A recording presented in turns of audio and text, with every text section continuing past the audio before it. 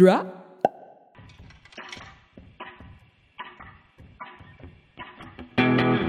Hey there, everyone. My name is Christian Wynn, the director of Storyfort. And you're listening to Storyfort Presents Voices of Treefort Music Fest, a weekly podcast that dives into the stories behind Boise's Festival of Discovery. Treefort Music Fest brings in hundreds of artists from all over the globe every March, though currently we are rescheduled because of a global pandemic, among other things, for September of 2021. But hey, we are here every week to tell you about all things Treefort. And today, myself and Allison Meyer, one of our awesome Storyfort team members, we sit down via Zoom with Chelsea Smith and Lila Stryker of the Filmfort team.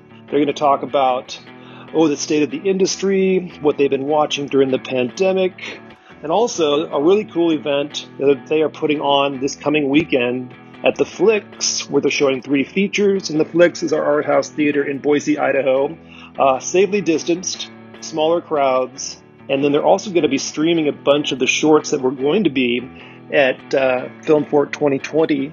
But I guess they are really going to be there because this coming weekend would be during the rescheduled Treefort Music Fest that did not happen and will not happen until next year. But this year, Filmfort happens in the manners I just described. So, hey, hope you're safe out there. Hope you're doing well. It's a little smoky here in Boise still as summer winds down, but we're doing our best to, have a good time and bring you some podcasts. So here is Filmfort.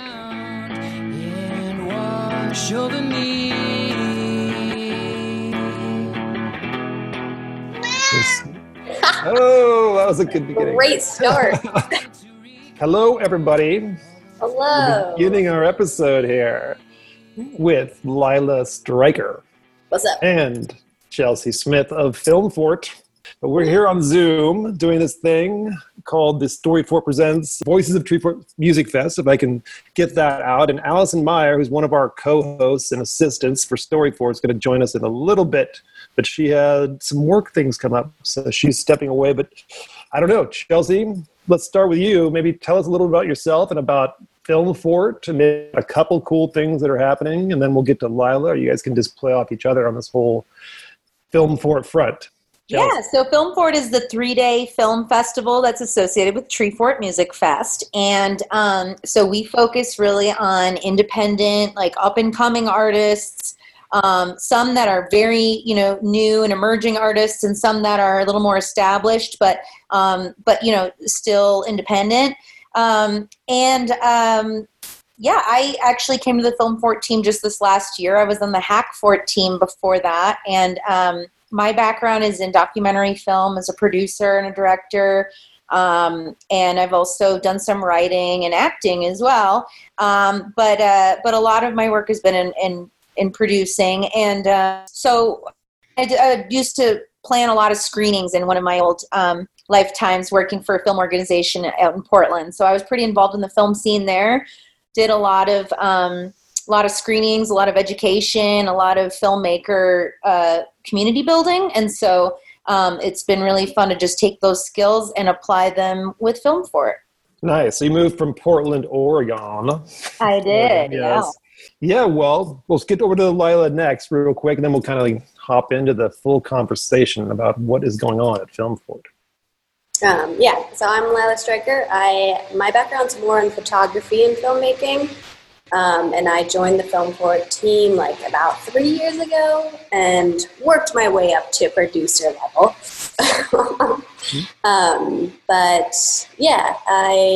I've worked in a lot of film stuff, some documentaries, some narrative, mostly narrative. And I started getting really interested in festivals and started doing more programming a little bit on the side, photographing festivals, and then just being more and more involved. And so you possibly can speak to a little bit of the history of Filmfort. Because it started out a little bit differently than some of the forts I know, but just because it was it was a different festival during the festival, then it became a fort later on. But what do you know about that? Right.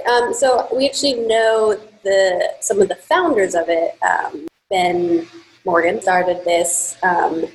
And yeah, I think we were only like a legitimate festival maybe like 6 years ago. And yeah, like they started as like more of a, catch a film between shows style, and then slowly worked into like actually having programming and all that kind of stuff. Chelsea has something, she's holding up a finger on our Zoom conversation, which we'll do throughout to get, each other's attention. And she can unmute where you may hear a cat in the background. That's okay. You may hear a cat. The cat, she really likes film, so she likes to be involved. But I was just going to add on to what Lila said, is that Ben Morgan and Ian Clark are the founders of Eastern Oregon Film Festival, which is kind of our sister festival, I guess. And Treefort approached them, I think, because of their experience, a really successful experience throwing the film festival in La Grande. I mean, such a small town, but they were bringing, world-class work there successfully for 10 years now. So they were really fundamental in helping us lay some of that groundwork. And even though Ben's not involved, he has a film that's in the program this year. Cool. So, we continue to have that connection, and Ian Clark is on our programming team still. So we still have that kind of influence from EOFF. That's pretty cool. Yeah, and La Grande, for those who don't know, is a small city for sure. I don't know what their population is, but you wouldn't probably pick it as a place that would have an international film festival of exactly. Sort of high quality, but they do. And yeah, that's kind of an interesting sort of connection there between what Treefort was trying to do to diversify programming. So yeah. I mean, maybe real quick, like, what does Film Fort look like at Treefort Music Fest? I mean, there's lots to do at Treefort when Treefort actually happens. This year, we're so sad and disappointed. We're about a year out, by the way, from the next one. But I don't know, what does it look like? Either one. Like on a normal year? On a normal, like if it would have happened in March, what would it have looked like? March of 2020. Yeah. So we often will just have screenings, I think like maybe 3 blocks throughout each day. And we are a shorter festival that runs like 3 to 4 days during the week-long festival of Treefort. So it's a little more like casual in the sense of, we don't have constant work as much as everybody else. Right. There's usually about maybe 3 to 4 blocks per day. And depending on the years, like I think last year we only had we had 2 locations that we would play at. That was the Hilton Hotel, and then the other one was Red Feather in their basement. Very limited seating. I think about 12 people could make it into those screenings. That's pretty cool. And they were actually our most popular ones because they were some of our more like unique, like off-color sort of films, if that makes sense. Just like the weirder, more experimental stuff. But that always drew a large crowd. The largest, large, like a large quote unquote crowd. Large, small crowd, yeah. Large in COVID standards, especially. I know it's this really cool basement sort of lounge area at the downtown Boise restaurant and bar, and yeah, it's a really beautiful space. But that would be I didn't get to go to that. That's one of the things as being part of Treefort, your own fort. You don't often get to see all the stuff you really want to see at our festival, but that's why I was mentioning earlier, like, it's so cool to talk to you, but just to get kind of like a larger understanding of like what your part of the festival is all about. Sure. So. Yeah. Well, it would often you definitely have to pick, like with everything at Treefort, you kind of had to like schedule out your time, and sometimes it was difficult to schedule out like a 2-hour block to watch weird artsy films during the middle of like a music festival. So we had like a very different crowd that would come to ours more often than not. Like a more like I don't know, more chill maybe. I don't even know how to describe them. Right. I think it is like an alternative offering for some people who, maybe aren't as into the music shows, or maybe a little more introverted, or they just need a couple hours of quiet. And, there's just kind of another option. And we do try to like program with that in mind, that like, okay, it's a big ask to have a 2.5-hour movie during Tree Fort, right? So like this year we were going to have like much shorter blocks and, with a lot of breathing room. And so we try to really like plan that so that people can drop in and casually watch a few films and then get back to their other tree forting if they want. But then of course it's great for the like real film nerds who just want to focus on film. We have that option too. Right. Yeah. And so your programming like this year, as far as I could tell, was going to be like 3, feature films, and the rest are going to be shorts, right? Pretty much. So we have one feature that's going to be on the virtual screening. So long story short, we had about 42 films, and we're going to end up sharing about 30 of them. And some of that is just because simply time has passed, and some filmmakers actually, the distribution companies own their films now, and they have limitations on screenings and stuff. So that unfortunately did not allow us to show some of the features that we really wanted to share with folks. But we did manage to have a Dim Valley is a feature that will be on the virtual screening, and then about 30 shorts. And then the in-person screenings at the Flicks are 3 features. Cool. And that's happening when? So it's happening September 25th through the 27th, which is when Tree Fort, the would-be Tree Fort weekend. It's very limited seating, so you got to buy a ticket now because, we're only going to have about 50 seats in a 150-person theater so that we can have some safety protocol in place. But that's what we're looking at. Friday, Saturday, Sunday, 7 p.m., every night for the Flicks shows, and then the shorts will just be available to watch on demand on Filmmaker Magazine on those days. Yeah, cool. Well, do you want to tell us a little about the features that are going to be at the Flicks? Yeah. Either one of you? Yeah. Chelsea? Just a little thumbnail sketch. I like, just to hear about what they sound really cool to me, but I'm just super curious how you would describe them. Yeah, so we're opening up with a film called Feels Good Man that is about that little cartoon frog that a lot of people have seen that has been like appropriated in memes and even used in like hate speech and like dark corners of the internet. I think it's had its own life on 4chan and Reddit and things like that, but it's this little green frog, and he's become this meme and this kind of powerful message bearer in the internet landscape.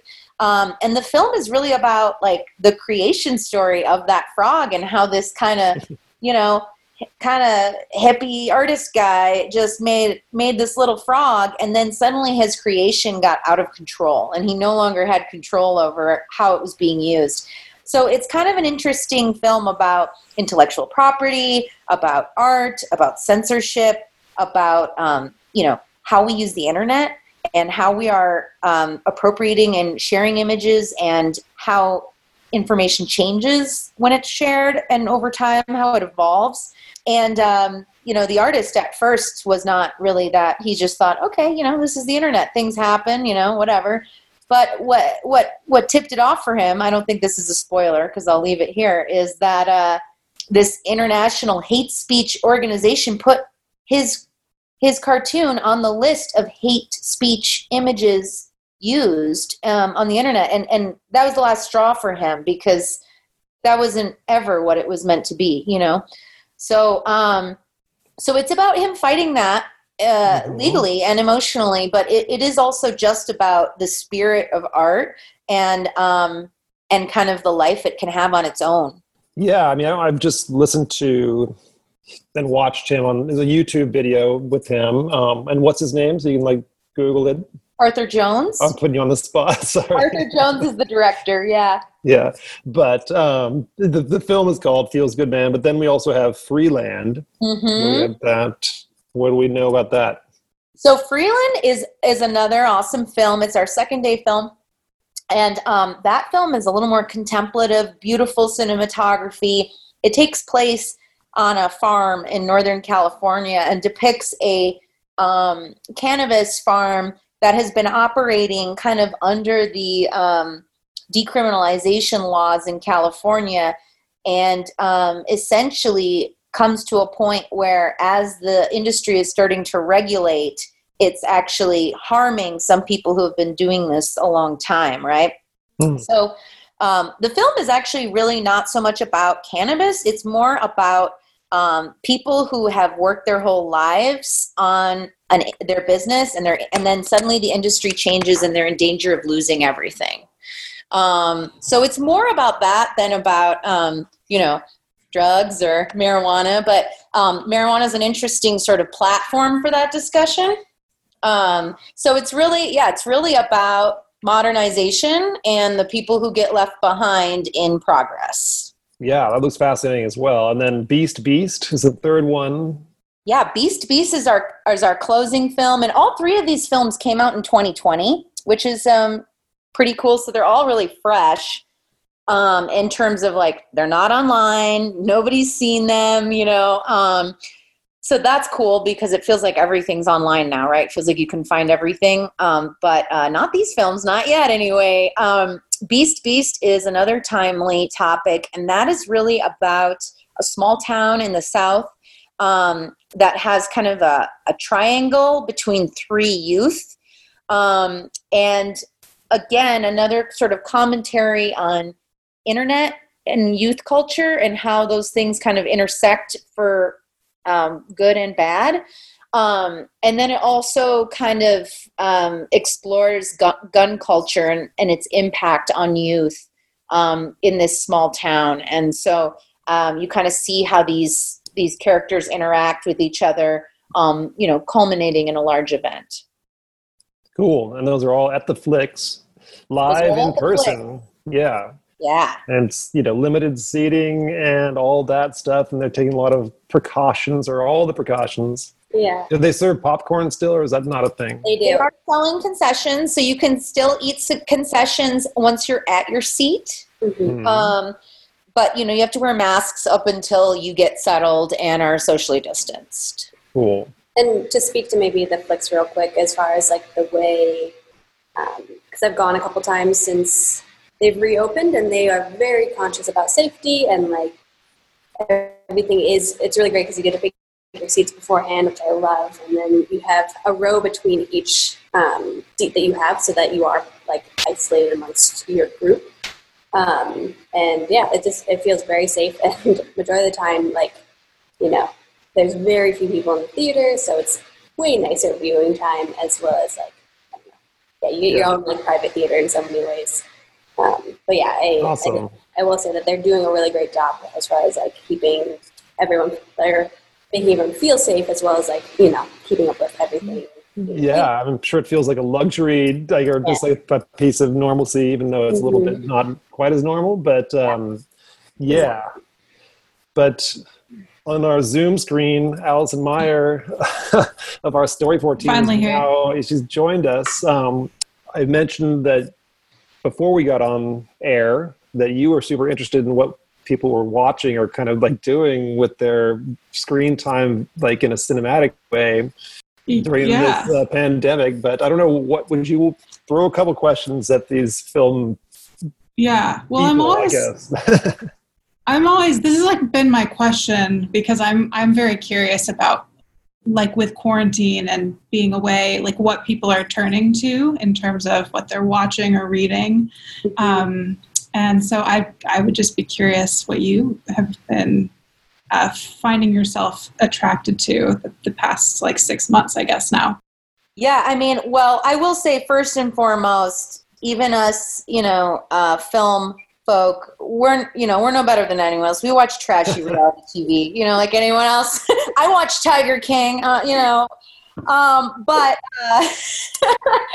but also there's a lot of great content out there that's accessible for us. I've been really impressed with like Canopy or Uplift TV or some of these places online that are trying to like really call out and like have a platform for really high quality content that is sometimes issue driven.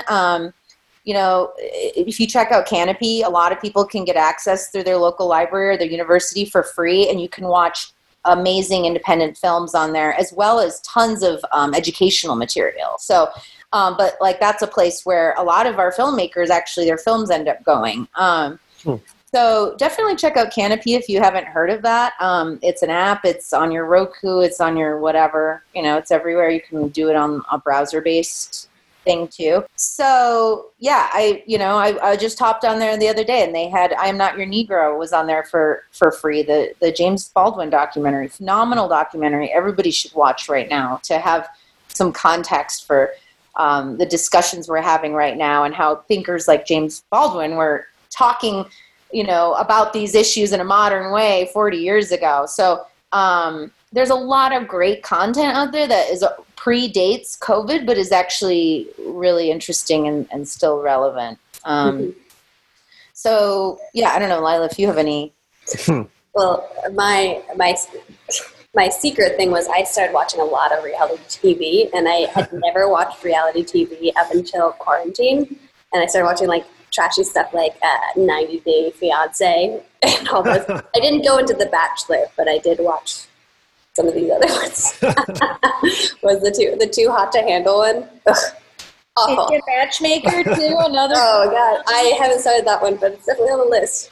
And then of course I started refining my taste, and I went into documentaries, and I started watching a lot of those. And I recently finished watching The Watchmen, which was amazing. I thought it was so well made and like very interesting structure as far as storyline, which I haven't seen in a full series in a long time. So beautiful series. And then I also just finished watching Chernobyl, which is that was great. Also, that was amazing, but also so heartbreaking. Oh my god. Yeah. And that was a very, because I wasn't too aware of that whole thing. I guess obviously you're young. You're younger than I. I remember it very well, but like definitely younger than But at the same time, like I wasn't super aware of that what had happened. So it was really interesting to kind of go back and in the cinematic way and learn about history. And then what else? What's the one with the pods where the people? I can't remember the title of that show, but it was very trashy, and I did watch it, which is not like me very much. Where they like don't see each other until they get engaged. I did watch that one too. I saw that. Yeah. What is it called? Somebody Google it. I was took my tongue. They were in pods. Another thing I'd like to put out there is No Budge is a great website. No Budge, NOBUDGE.com. It's no budge meaning no budget, but it's but it's a great platform to for independent film. A lot of free films on there. A lot of filmmakers do screenings on there for like a 1 week window where you can watch the film. So that's another great place to find content you're not really going to find anywhere else. And they're just a great site and a wonderful support system for the independent film community. Yeah, it's actually like it's really. Kat thinks so too. So yeah, it's super interesting to see the way everyone is adapting to this new way of viewing films, and it's. I'm really interested in seeing how this continues to develop. Like these large budget movies that are being put out right now are not making their money back, and like how do you justify a $200 million budget for a film that's only going to make 70 million back or whatever? Like it's no longer going to make sense, and I'm curious to see if that means money is going to start going into these indie films again, because of the fact that we've learned how to make things so cheaply and can then therefore make our money back when given the right platform. So I'm curious to see if we're going to start seeing a lot more of these like indie stuff on these major platforms again, or like, what does that look like after this kind of dies down a little bit? For sure. Yeah. Like I think you're so right, Lila, because like obviously we're in a position where theatrical runs are becoming harder for anybody, but even like Disney, they just put Mulan on Disney Plus. A huge, $200 million budget movie that went straight to video on demand. That's a game changer for the film industry. It tells us all that we need to be keeping our eye on things because things are changing. Like that will change the way that films are produced, not only in production but also in post-production. Because you're gonna do different type of post-production for sound and color and all those things. If you're going straight to video on demand versus if you're doing a theatrical run and you need a surround sound treatment, right? Versus a home theater treatment. So there's a lot of like technical choices that it impacts for filmmakers, but then just in terms of the budgets are going to shrink too if things are going straight to video on demand because they can. Because we're seeing more and more smaller budget indie films that are raising to the top, and I mean, like A Star Is Born comes to mind because it made so much more than their budget was. They obviously had star power in that film that made it, really successful. But I think it's one of those things that's like, it shows us that we don't need $200 million budgets to make good movies, which some of us already knew. But, Hollywood's figuring that out. And hopefully that will just open more doors for independent filmmakers that maybe were overlooked before. Right. And even down to, like, there's this other aspect, like, not only the money issue, like, in regards to Mulan, like, I know there's a lot of, like, injustice, or, like, the social justice side of it where, there's a lot of conflict about where they shot. And, like, they're, I think the main actress has been under fire a bit about first support of, I believe, the Chinese government. And, like, we see a lot more people who are going to be backing these films that are, relevant in a lot of ways, or, like, shot in a humane way. And how is that going to change our industry as well? Because I think that's a major talking point of right now. So there's it's kind of piggybacking off Lila, too, and I can't speak too much to this, but I do know that, like, Chinese production companies have really infiltrated Hollywood too and are developing their own content and their own star pantheons, and they have their own agendas and stuff. So we're going to see more and more films that are actually produced by China with American actors. And so, I mean, I have no comment on that except to say that things are changing, and that it'll be interesting to see where it goes.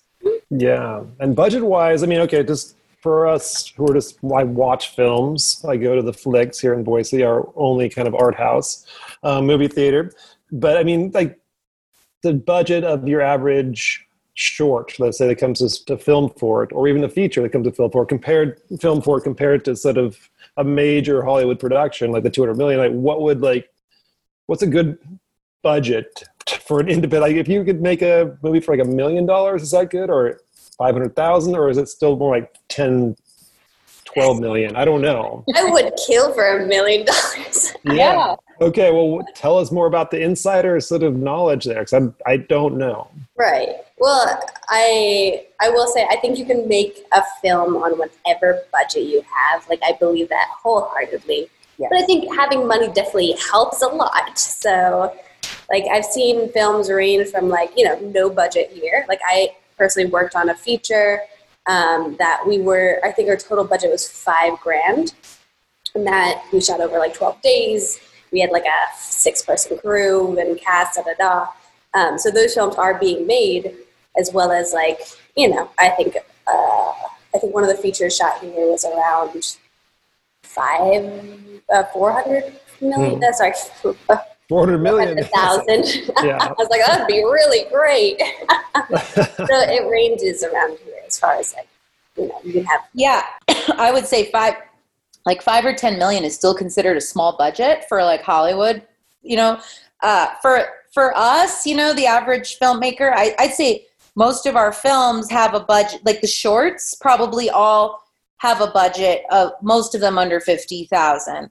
It's really hard to make a feature for under 100,000. I know that people do it.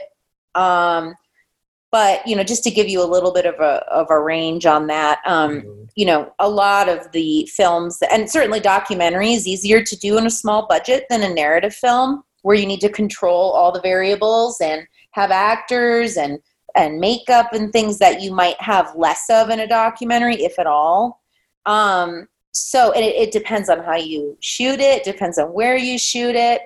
There's just so many factors. But Yeah, certainly, like Lila said, I think her and I have probably both worked on many films that, had a $5,000 or $10,000 budget. But the limitations, usually come in with people having to donate their time then. Yeah. As we know, working with Treefort too, that's part of the factor. You donate a lot of time. The indie artist lifestyle, right? Yeah. A little bit of donated time and hopefully paying the bills. Somehow, some way. But Allison, maybe to loop back to you, like, what have you been watching? What are your favorites? I did just watch the Charlie Kaufman, or at least I kind of fell asleep towards the end of it just because it was like 1 a.m. But the new Charlie Kaufman film, pretty interesting. I'm going to actually watch the whole liked thing. it. And that's on there. But for you, what else should we know about? I'm not that interesting, but I've been watching like really artsy things or like rom-coms from the 90s, which is ridiculous, but it's what I grew up watching. So I find it comforting. Yeah. So like what? I was watching Notting Hill again the other night, and I was forgetting how funny, how funny some of those scenes are. That's because my mom keeps telling me to rewatch that movie, Allison. My mom's like, really? Watch Notting Hill again. And I'm like, okay, it's not high on my list. I know. But you saying that, now I'm like, I feel like the universe is telling me to watch this movie again. I think it's because I think what makes that film so good is the friendships, like the dinner party scene and the way they interact. Like that's what I took away from that film, is that is working so well in that movie. And I forgot how good that was. And that holds up. Like everything with like a 90s rom-com is a little iffy. Like there's some stuff that you would change now. But I think that the element of their friendship holds up in a really fun way. That was Hugh Grant, right? Yeah, that was Hugh Grant. Yes, he had his heyday for, that was, and Julia Roberts, who you were a fan of. It's Hugh Grant being very Hugh Grant. I don't know if Hugh Grant can ever not be Hugh Grant. Yeah. Or really Hugh Grant, I feel like. So what else, Allison? So I don't know what you've talked about, so you can like skip over if you've already asked these questions. But have you talked about like what you look for in films when you're deciding what to feature at Film Fort? Just a little bit. That's so yeah. Question. Yeah, Lila, did you want to start? You go. Okay. So we have, let's see, 5 main people on our team, and we have 2 lead programmers. And we have kind of a mixed process. So we have first an open submission process where anyone can open submit during a 3 or 4 month period to have their film reviewed and considered. And then we also have our lead programmers who are going to film festivals. When the world is normal, they're going to film festivals. They're very plugged into the film scene, so they might see a film that they want to program at another film festival and just do so. So we do that sometimes, and we also really like love to follow our alumni and see the work that they continue to produce, because there's a lot of raw talent that comes in the door at Film Fort, and then 5 years fast forward, they're winning Sundance, and that's cool for us. So we definitely like to kind of keep tabs on our alumni. I would say Film Fort has a healthy appreciation for the weird, the offbeat. We like animation. We like documentary. We love like rich, visually driven, beautiful narratives. I think that the production, it's really important to have high production quality. So if that's not there, it's going to be really hard for us to program a film first and foremost, right? So it has to be technically good. It has to come together. You never want to be questioning in a film like, why did that happen? Or wait, is that bad acting or bad directing? Like, you don't want to be thinking those questions, right? So even though we have experience in films, we might see things a little differently than the average viewer. But if you're getting taken out of a film too much to ask those questions, then that's not a good sign, right? So you want a film that captivates you, that you are along for the ride and you're not asking questions to a degree, right? I mean, you want to be like, wait, did he ask the other guy or is that the other guy? Who is it? That's okay. Yeah. That's a question you want to ask, but you don't want to be going, God, why is the lighting like that? So those are the kind of things that we look for, that seamless experience, that you are just on the ride and you're loving it. But that being said, we have different tastes, and so, Matt Wade, one of our programmers, has very different tastes than me. He loves crazy, weird, dark, animated stuff. He loves very offbeat stuff. I'm a little more traditionalist. I like a little bit more story-driven stuff. But there's no conflict there because we all contribute something. Everybody watches films. Everybody gives some input. Everybody, I think, feels comfortable with their level of input on the films we're doing. And if it needs to come down to a vote, it does sometimes. With like sometimes it's like, okay, so-and-so really loved that film and we like it. So, okay, that's fine, And then other times it's like, does this film fit? Let's vote, So, but, ultimately we like that we're bringing diverse experiences. We like that we have the weird offbeat stuff, and then we also have like outdoor documentaries that anyone can appreciate, or, so the diversification is only a strength, I think. Yeah. And maybe to play off that too is like most of the time, programming is a very isolated thing, that I've experienced with Film 4 in the past, where it's like you have a bunch of people watching films and you flag them accordingly, where it's like, I like this one, here are my problems with it, what do you guys think, da-da-da. So we're sending links back and forth essentially. But this last year, we did try out a new way where we had our top 10 or 20 that we were these are the ones who we like, but we're not sure if it fits with our programming. And we sat down as a group and watched them together and tried to decide we kind of had to vote in person with each other and argue our case why we wanted it in the programming. And it was a very different and unique way of going about programming, to me at least, because I am used to a very different form of it. But I do like that way of it. I think we should continue. Yeah. Yeah, we call it a maybe screening. So it's our maybe films. Mm-hmm.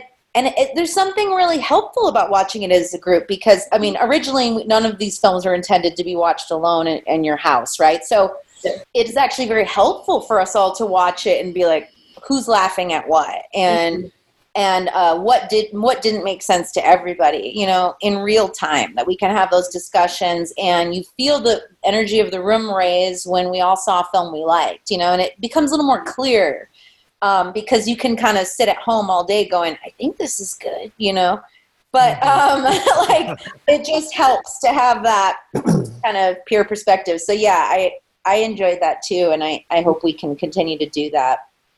I know. And so I would agree that Allison and I can relate to that with some Story 4 programming too, figuring out, especially when we do sort of reach out to artists, but we've been getting more and more sort of straight submissions, just like you guys do. And on the music end of Tree 4 too, that's a huge process that we can chime in, but we don't have a lot of influence. I feel like their team does the same thing and probably has to figure out, yeah, you liked it, I liked it, this person didn't, and then what the equation is to actually say yes to them or no to them. And that's difficult, but how many submissions do you get or how many hours do you put in? We were talking about that a little bit beforehand. Yeah. A lot, I'm sure. I think we had 80 submissions maybe, and then we probably had another 20 or 30 films on top of that. So, a good 100 hours of at least. I'm talking about my time. I'm not even counting other people's time, actually. So, it's actually a lot more work for us to do an open submission process than just program it ourselves. But we think that's important in terms of the filmmaking, community building thing, and also just because, we know there are great artists out there who aren't plugged into our network, and we want to hear them out, But frankly, it does create a huge amount of extra work for our team because we do due diligence. We watch, we're watching every film, and even if I have interns sometimes watch films, for example, if an intern tells me a film is not good, I'm going to double check, you know what I mean? I'm not going to just assume, because, you know, we need to have those checks and balances to make sure that we're doing, you know, justice to everybody in the process. So it is more work. But I think we all feel good about it. And we're welcoming new people into the fold, which is awesome too. Mm-hmm. Very cool. Yeah, I mean, it's all a lot of work for sure. And ultimately you landed on, I think, 40 some films, right? That were going to be in March and or September, but yes. And what do you do with those two now? I'm super curious because a lot of like the storyboard artists have said, yeah, we'd like to come back. At this point, we still have to kind of reconnect with them, like in a little bit here to figure out if they'll come back in 2021. But with films, you mentioned sort of the maybe an expiration date almost, or like when they can't quite air in 2021, but they could have in 2020, and kind of how that works and what you can do with the current lineup after you already show it this weekend, basically. So I'm just curious how that works. Yeah, I mean, in this case, you know, we're doing this event to present our 2020 lineup, and we'll have a new lineup next year. Okay. And part of that reason is because of the film festival cycle and the way things work. You know, I already have several filmmakers. They're already shooting on another project. You know, they won't be able to come back. So it's a little bit different, I think, than some of the other forts in that way. And because it's a medium that we can share virtually, we decided to go that route and just say, okay, this is the 2020 program. We'll start fresh next year.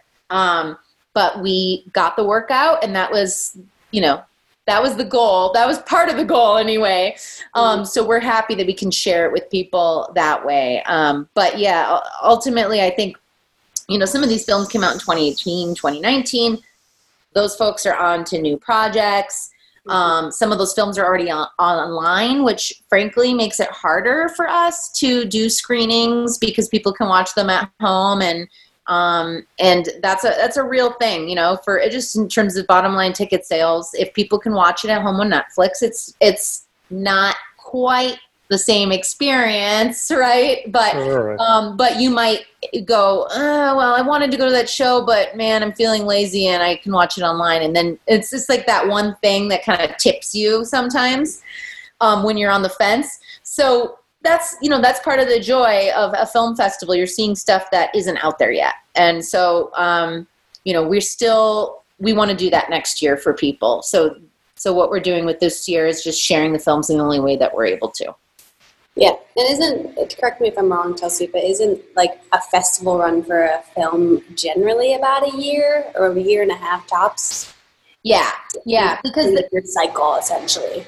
In the traditional model, like, which is kind of, you know, being upended these days, the film festival circuit is the opportunity for the filmmaker to sell the film. Mm-hmm. So they do the film festivals.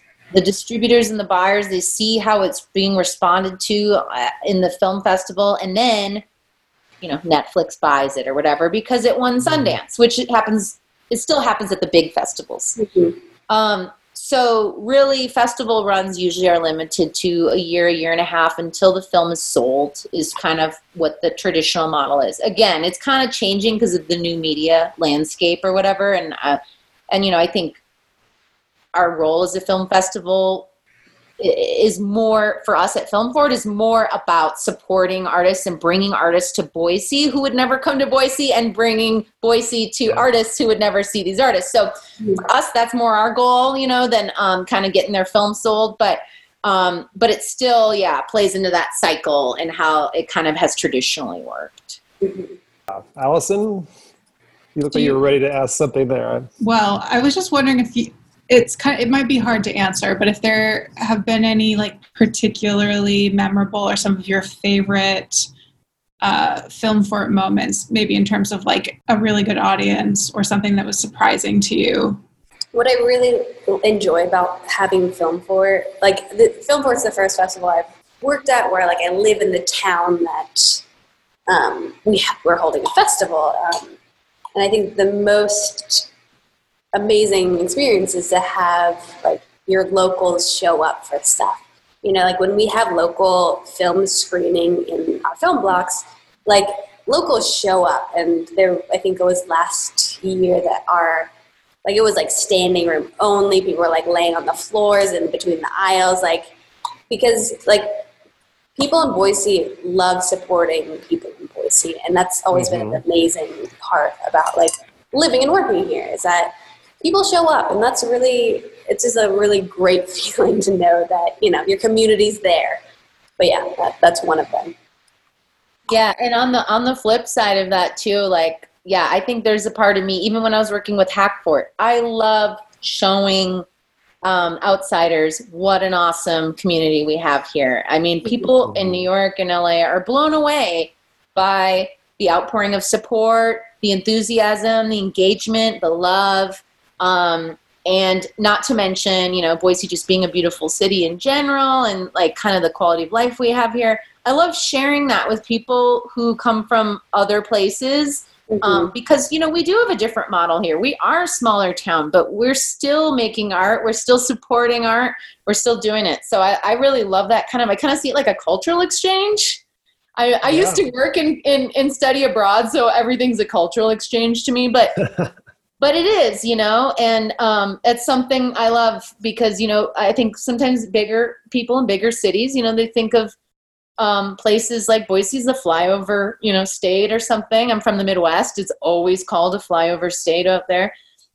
But there is cool shit happening here. So I love sharing that with people, and giving the audience the opportunity to talk to the director is something special that really only happens at film festivals usually. So that is also really cool. Yeah, I would totally concur. And also, I think a good segue, but also sort of just to piggyback off what you all are saying, but I know my experience with Storyfort and being, you know, sort of heading that up over the last few years and all that kind of stuff. I mean, authors are like blown away, like, because also you have, by the way, a film fort happening, you have a hack fort happening, you have a yoga fort happening, and then, oh yes, music festival. It's like, so you get to come here. I mean, I think that's one of the very cool things that is kind of like organically happened. And we talk about this a fair amount, but just like what Treefort as an entire cultural and arts festival offers outside the music makes it super unique. Because I mean, I maybe have been to a film festival outside of Boise, but I don't know that I have. But do you think the filmmakers and the audience are like, oh, this is different because of the other things going on during those 5 days of Treefort? It's completely different than any other film festival I've been to. I mean, I've been to a few film festivals that might have had a music component or another component, but I've never been to, other than South by Southwest, I've never been to anything like Treefort before, and no film festival that I've been to has been remotely kind of the same, because like filmmakers they come to do their Q&A and stuff with us, but then they also get to explore all the other events, and that keeps them there a lot longer. And the cool thing about that is that artists stay in town longer, so you don't have just people flying in and out really fast. People will stay for 2 or 3 days, and eventually we're all palling around like we've been college friends, you know, and you create a vibe and a little community during those 3 or 4 days. I think we've all had that experience with Treefort, right? Where you have your little crew, and you're like, okay, which show are you going to? All right, well, I'll meet you there if I can, you know, and it's so fun to create that, to share that with people who haven't, you know, done the Treefort experience. Yeah. Allison, you were nodding your head. Lila, you were too. So I get thoughts on that too. Yeah, I did wonder a little bit too, like maybe the most surprising thing that like submission wise, when you get like a brilliant submission, I think that's an interesting, you can play favorites a little bit, but I don't know. Lila, you've watched a bunch of like these films. So is there one that was like, just blew you? I mean, one or two maybe that blew you away, like for like, oh my gosh, this one just is like, I can't believe that this person's not already famous kind of thing? That's a great question. It's also been so long since I've watched these submissions. Yes, that it feels like an eternity ago. Yeah, because actually I'm watching some of these features for the first time, and I'm very excited about that because, like, when I'm watching like film submissions, I'm often watching the shorts more often. And yeah, so it's like I've actually saved a lot of these features until now, which is really exciting. Yeah, there's some people on our team. Yeah, because we have 5 people, 40 films. Not all 5 people have seen all 40 films, right? So some of these are going to be surprises for our team too. You also circle back to me because I'll go to think about it for a bit. Well, I'll go to like Chelsea real quick because I know you mentioned. I see a cat. Well, yes, we have the cat's name is. The cat's name is Leona, and she refuses to be ignored, so I can't do anything. Of course. Even if I lock myself in a room, she'll scream until I let her in. You know what I mean? So she's just part of the. Yeah, she's part of it. Yeah. Yeah, and actually, when I push record on the Zoom conversation, the first word we heard was meow. That was perfect. So that was pretty great, but also pretty great. Pony Boy, this short film that you mentioned, was maybe that one for you, Chelsea, that kind of like came across. Was it one you sought out, or was it one that just came in as a submission? It's a really cool short film that's available on YouTube. Yes. Though that's not. That one is online right now. Yeah. And so, yeah, that's one I kicked you just as an example of some of the content that we're sharing. And that is a short film directed by River Gaio and Sade Clack and Joseph. And, not only is it a really interesting, beautiful film about an intersex runaway who is hustling in a laundromat and kind of fantasizing about what they wish their life would be like and falling in love. And so it kind of it's like a fantasy meets reality kind of a short. And, that's one that stood out to me because River Gaio is the director and the lead actor in the film. And that is not an easy thing to do, especially as a first-time director. And this effort is so outstanding that it's one of those, okay, this is a person to watch kind of a film because I can't really explain the respect I have for pulling that off with that caliber of film. So that's Pony Boy. It's one of the ones in the virtual screening. And yeah, it's a beautiful film. I thought of one of my favorites. All right. This is actually one that we saw at EOFF back, when was EOFF? October. But it was everything seemed so normal then. I know. Remember when everything was normal and fine? It was I Am Human. It's a documentary about the advances in technology, like with microchipping people's brains. And it was just I love a well-polished documentary, especially about stuff that I don't know anything about. And yeah, it was one of my favorites for sure. As well as, I also liked Bennifer. Shout out Ryan McGlade, Bennifer. It's like a really unique, sort of David Lynch type stylistic short film. Very weird, and I'm super into that kind of stuff. It looks like it's also shot on film, which of course has a very unique look all in itself. And then, yeah, that's one of the ones I'm really interested in seeing where that director continues, or that filmmaker continues to go, because I can see this like developing into very odd films that I'm very into. So that's often my style, is like this weird, artsy, non-linear timeline type storyline, and then very well-polished documentaries. No in between. I'm a little bit like that too, Lila. We're on the same vein.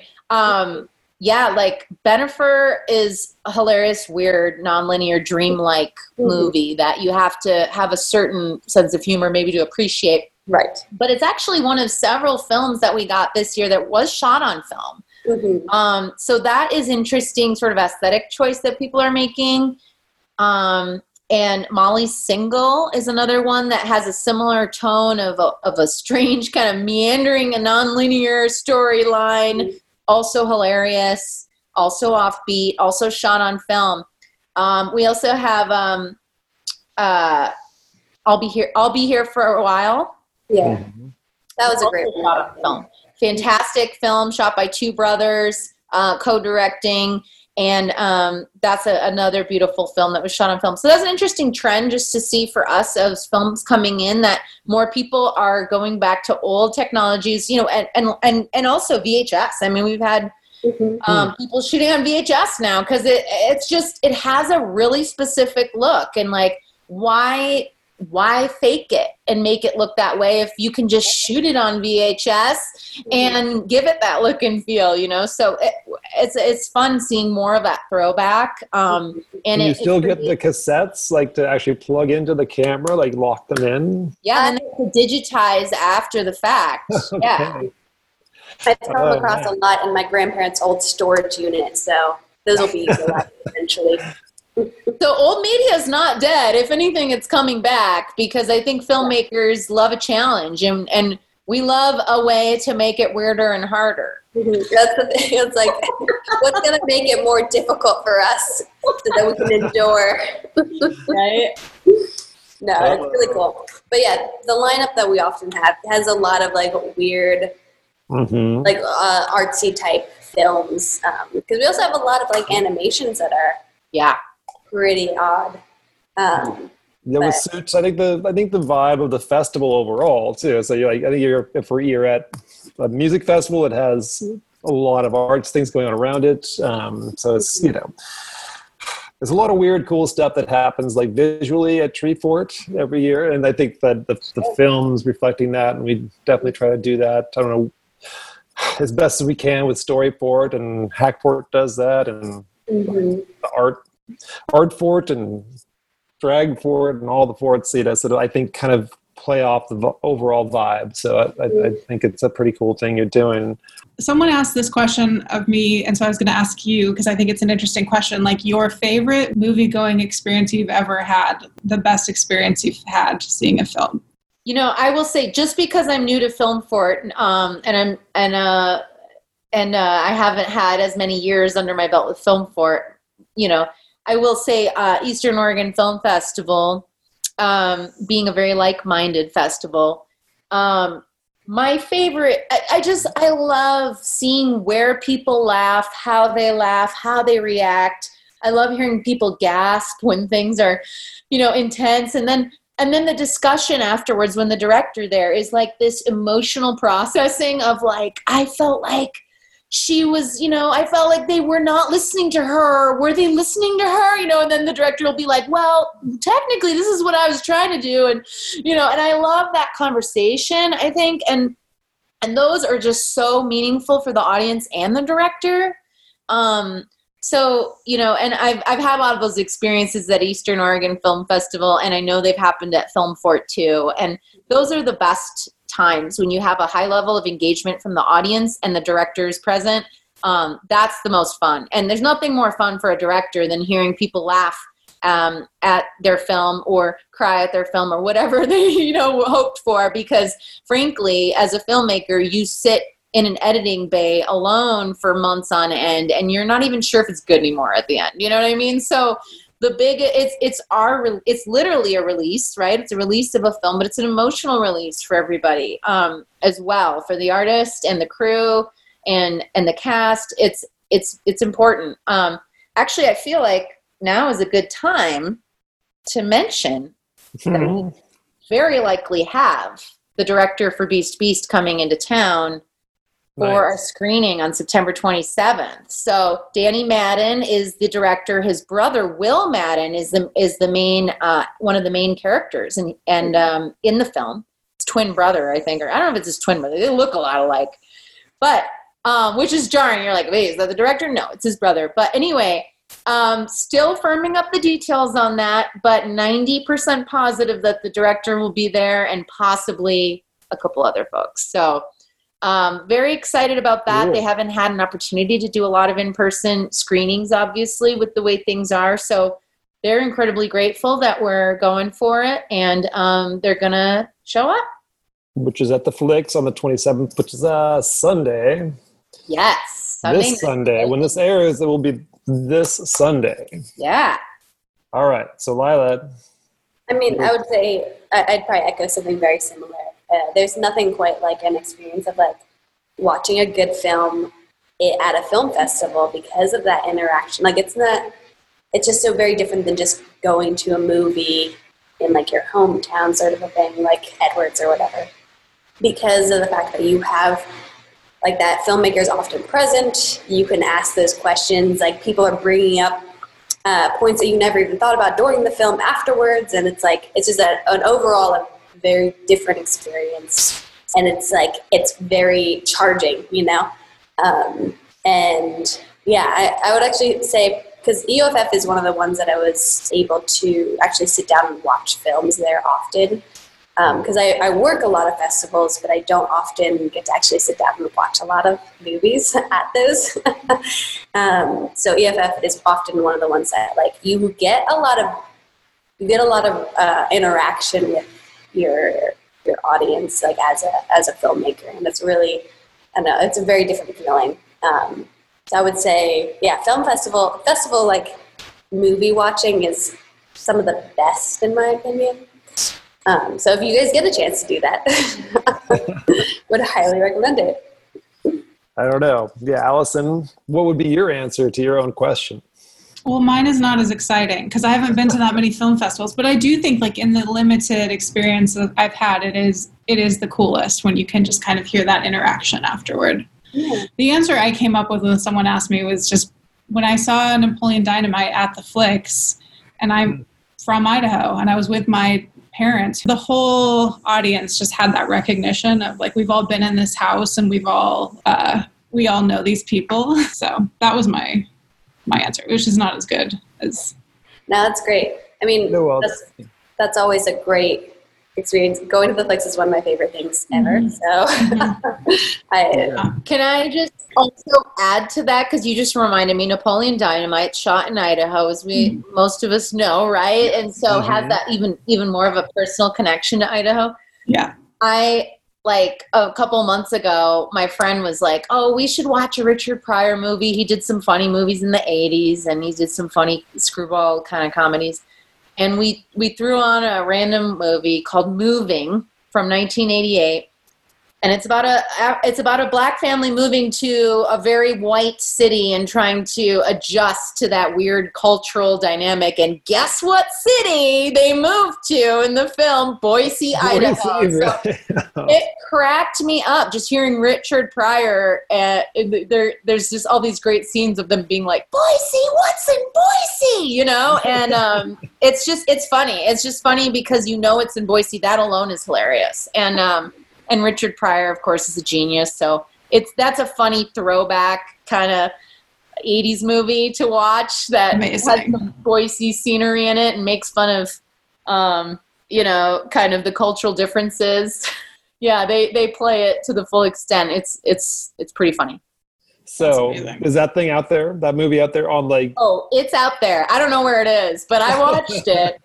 1988. I feel like I remember, yes. Richard Pryor. You know who else is in it? Oh my God, I don't know her name. Stacy from Clueless. Oh. Do you remember her? Yes. I just rewatched Clueless. That was on my list of things I've been rewatching. Yeah, she's in it. And she's great because she's the teenage daughter, so she's the most pissed off that they're moving to Idaho. Yeah. It's so funny. Just, yeah, again, if you just want to laugh in these times, check it out. And I feel like, honestly, that film could be shot in 2020. I know, right? I know. Come on, man. I do remember, I mean, me being the senior in the group, whatever, older than you all, but I do remember that title when I was, sort of just finishing up high school and stuff like that in the 80s. But I don't think I ever saw it. So I'm going to look that up for sure. It was so random that we watched it and that it took place in Boise. It was kind of surprising. Yeah. Was it actually on the streets of Boise too? Was it like... I don't know if they shot it all Hollywood or on the edge of LA? Probably not, but there's a lot of foothills in the background shots here and there. So they shot some of it in Idaho, but probably not a lot of the interiors and the houses and stuff were probably on a set somewhere, but... Mm-hmm. But yeah, it still rings true. Yeah, sadly enough. Well, I think we've come to the end of our time right now. We could continue this conversation later, but I think that maybe final thoughts on and sort of informational thoughts on how to get tickets, how to do the stuff. Yeah. Tell us, Chelsea, Lila, how do people see the films, just the streaming films, and then how do people get tickets and where to go? Just to, again, break it down for folks who might not be in the loop, we have a virtual screening, Filmmaker Magazine, September 25th through the 27th. The filmmakers have agreed to have their films public online for those 3 days. So all 3 days, you can watch those films. Now, if the filmmakers don't lock down their films after that, some of them might still be available, but we can't guarantee that. So all those films will be available for those 3 days. So I recommend checking that out on filmmakermagazine.com. And then our in-person screenings at the Flicks, you can pre-buy tickets on the Flicks website. And it's $10 a show, but we have a weekend pass for $25. So you see 3 films for $25. So definitely recommend that if you're game for the in-person screening and you want a weekend to look forward to, definitely buy that on the Flicks website. Is the easiest way to do that. You can of course buy tickets on the day of the show as well. Cool. And then also look up, I think, on the Flicks website about safety precautions and what the standards are for the venue and all that, because yes, they do have some information on there. I know they've just implemented a new ventilation system. They have a lot of sanitation protocol, and bring your mask, but know that you can eat concessions once you're safely distanced, and that we are, like Lila said, it's an assigned seating model now with COVID right now. So you get to pick your seat when you buy a ticket. So that's a reason to buy a ticket early. And make sure that you get a good seat. But you are able to sit with whoever you buy tickets with, right? But they'll make sure that you're distanced from anyone that you're not wanting to be in your group with. Cool. Final thoughts, Lila? Things we should know? Remember to buy lots of concessions and drink lots of drinks at Flicks, because they're a local business and you should be supporting them during a pandemic. Yeah. That's true. And buy a shirt. I don't care. Absolutely, yeah. Support the Flicks. Yeah. We love the Flicks. They've been really good to us through this process, with all the changes and adaptations we've had to make. And they're a real champion for indie film in the Treasure Valley. So definitely support them. And enjoy this. This is Film Fort 2020, and starting in March or so, we're going to be opening up submissions for next year. So this is it. Right. Yeah. Are we the only live event going on for Tree Fort? I think so. Yeah. I would like to wear that as a badge of honor. I know. Do we get a T-shirt or something for being the only thing that happened at Tree Fort in 2020? I want a T-shirt for that. Who do we talk to about that? No, I think that's really cool. Like during the actual time that Tree Fort 2020 would be happening after the postponement, you guys are able to do it. And we were having fun doing some stuff this summer and had some one-off events here and there, but it's pretty cool. It's like, remember people what you're missing, like literally, but you get to also participate in it as well. Some of you, 50 of you or so in the actual live version, but man, it's really cool to talk to y'all. Thanks so much. Thanks so much for having us. Yeah, thank you for having us. It's been great. Okay, then, there we are. That was our episode with Chelsea Smith and Lila Stryker. And gosh, what a great conversation. And perhaps you even heard a cat in there. Chelsea's cat made an appearance during the Zoom conversation. But hey, go check out the Film Fort weekend this weekend down at the Flicks or streaming online. And I want to thank Tree Fort Music Fest. Information can be found at treefortmusicfest.com. I want to thank Eavesdrop Studios, EASE-drop.com is where you can find out information about this awesome podcast network where this podcast and others live. And I want to thank Up is the Down is the for providing our awesome theme music. We just want to say we hope you're doing well out there. We're plugging away as we head into fall. And, we're going to keep making these podcasts and making some art and celebrating all that's Tree Fort. So, hey, one day soon, we shall see you at the fest.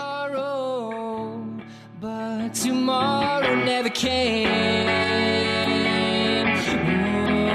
Oh, yesterday you said